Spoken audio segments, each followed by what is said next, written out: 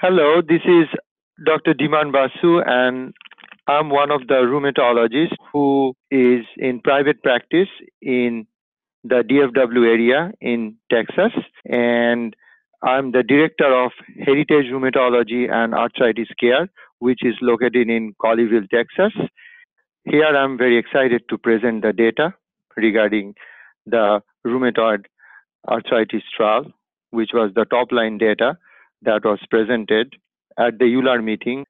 So it was a multi-center trial to assess the safety and efficacy of Acthar gel, henceforth will be referred to as repository corticotropin injection, abbreviated as RCI, in patients with persistently active rheumatoid arthritis. So, as you all know, that rheumatoid arthritis is one of those autoimmune inflammatory disease that is seen more often in females than males, and this disease can progress over time if not appropriately treated.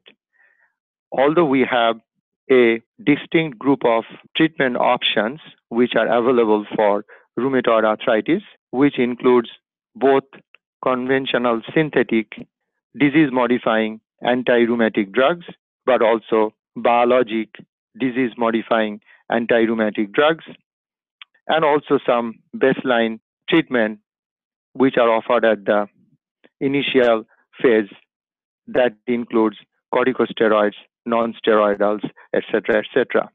However, despite the multiple treatment options available for rheumatoid arthritis, a good number of patients still tend to have inadequate response despite taking the full combination treatment.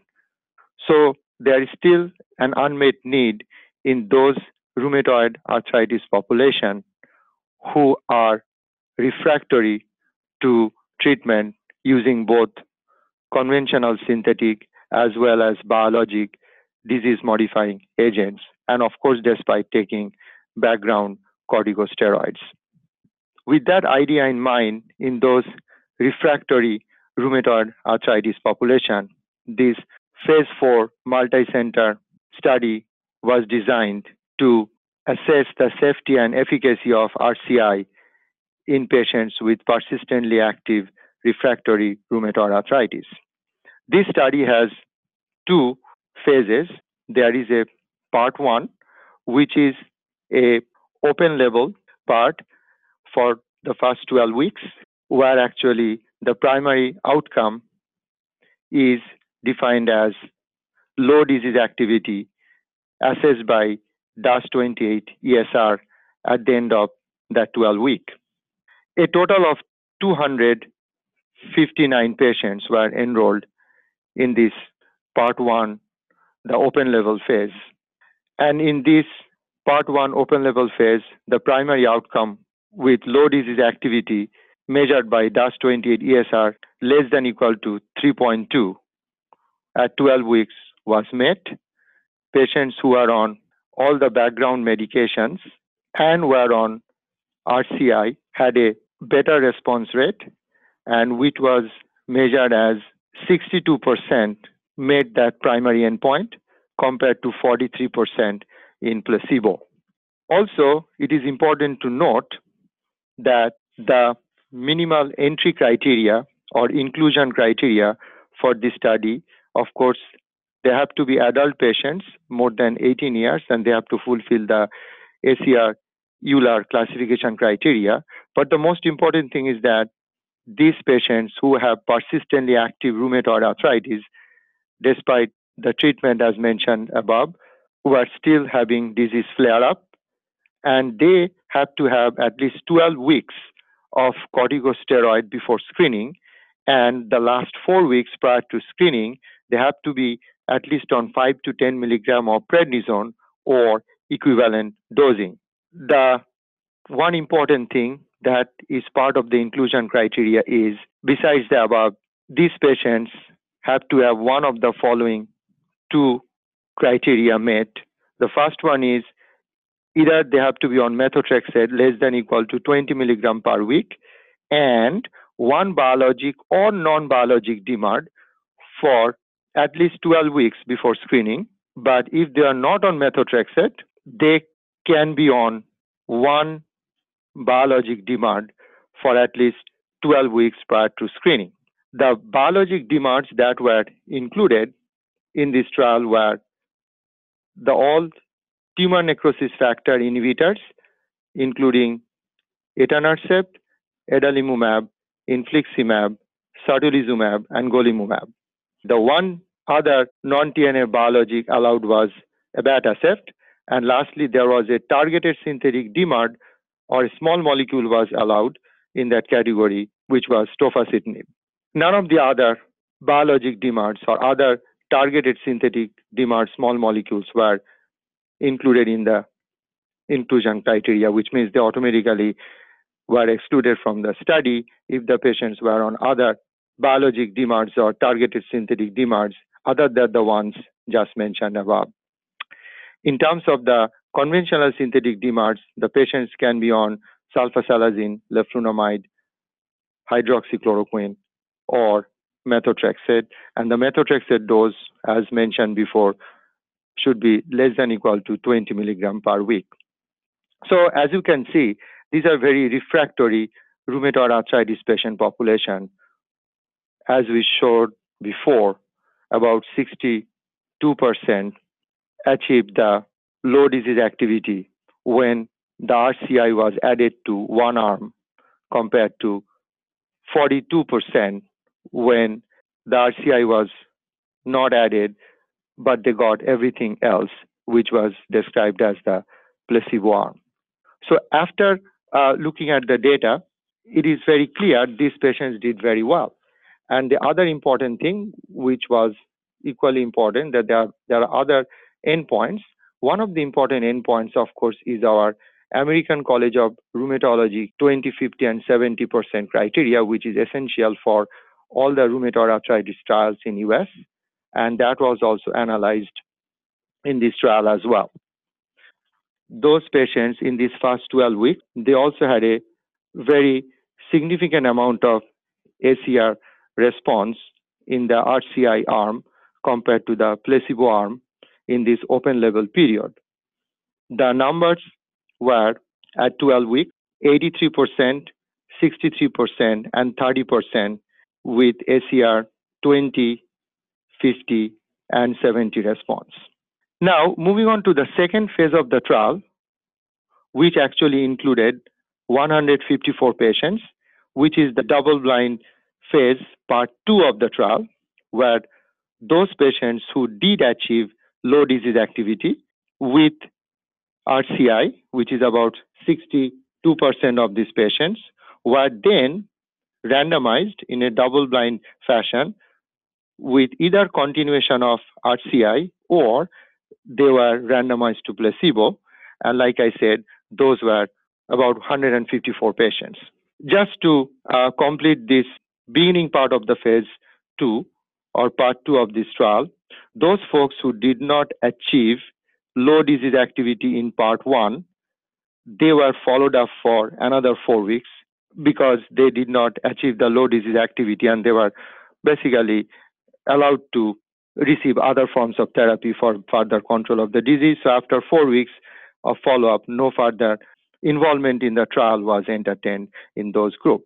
But moving along to the main group who achieved low disease activity, where it is divided into 2 different randomized double-blind groups. Patients who received the RCI, they actually have greater number of patients who achieved low disease activity, again, compared to those who received in placebo in the next 12 weeks, which is 24 weeks from the beginning.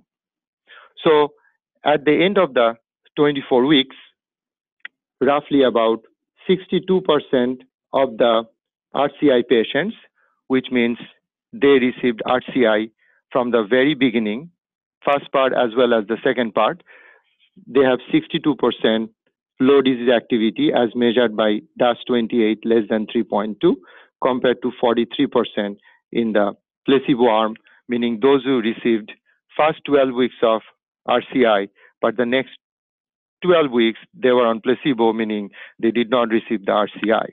Moving on to the ACR response, which was really very dramatic. The 24-week data on those patients who received RCI the whole 24-week period, the ACR 20, 50, and 70 response were 91%, 75%, and 47% respectively, compared to the placebo, which, as you understand, the first 12 weeks of RCI followed by next 12 weeks placebo. Their ACR 20, 50, 70 responses were 84%, 70%, and 42% respectively. One other important conclusion from this trial I like to highlight is significantly fewer patients in the Acthar gel continuation group, meaning they received RCI the whole entire 24 weeks. They have lesser number of flare-up, which is about 17% compared to the placebo group, which is about 30%. Also, adverse events observed were consistent with those in previous trials of Acthar gel, and the adverse events were in the RCI group were 33, placebo group had 40, because placebo group also had the background biologic DMARDs as well as the conventional synthetic DMARDs as well. They included some important adverse events. Of course, the number is not very significant, which is also very reassuring. The important disease states that I like to highlight that was found was people worry about is diabetes mellitus, which is only seen in one patient in the RCI group. The other important things to consider would be increase in glycosylated hemoglobin, which is kind of in the line of diabetes, only 1 in RCI group and 3 in placebo. Hyperglycemia was encountered 4 in the RCI group and 3 in placebo, and hypertension 4 in the RCI group and none in placebo. So also there are some increase in the liver function test only seen in 1 patient in the study. Also, another important conclusion is the bone turnover markers were also analyzed. The study was not designed to assess for superiority, and there were not enough patients to analyze a statistically significant data, but the bone turnover markers were favorable, and there was no significant worsening of the bone turnover markers in those patients who are on RCI. Also, the last conclusion which I like to make from this trial is that if we focus our attention on the placebo group in the double-blind phase, meaning those folks who got the first 12 weeks of RCI, but the last 12 weeks or the next 12 weeks, they did not get the RCI. And when you look at the data at 24 weeks, the ACR 20, 50, and 70 response, as I told you before, it's still very significant, 84%, 70%, and 42%. And also, if you look at their achievement of low disease activity is 43%. The other last thing in that regard would be to look at another measure of disease activity, which is done by many of us as rheumatologists in clinical practice, is called CDAI, which is clinical disease activity index. And if it is less than equal to 10, it signifies the disease is doing very well. It is low disease activity. So CDAI less than 10 will be considered low disease activity in that parameter. And those subjects, if you compare between the RCI group and the placebo group at 24 weeks, the number for CDAI low disease activity were 86% and 66% respectively. Again, the overall conclusion is that, to sum up, those patients who got RCI the whole entire 24 weeks, they definitely did very well. And the data, both in terms of remission as well as lesser number of flare-up, were very significant. But we cannot undermine the effect of the RCI for only those folks who got the first 12 weeks, but the last 12 weeks they did not. Even in those folks, they still have a very decent response, which proves the point that if for some reason we have to stop the RCI after 12 weeks of therapy, there is a very good sustainability of the response for the next 12 weeks in those group of patients as well. I'll conclude, a lot of new doors are now be open for use of RCI in those refractory rheumatoid arthritis patients who are still struggling to be put into low disease activity despite taking all these biologic and non-biologic DMARDs. Thank you very much.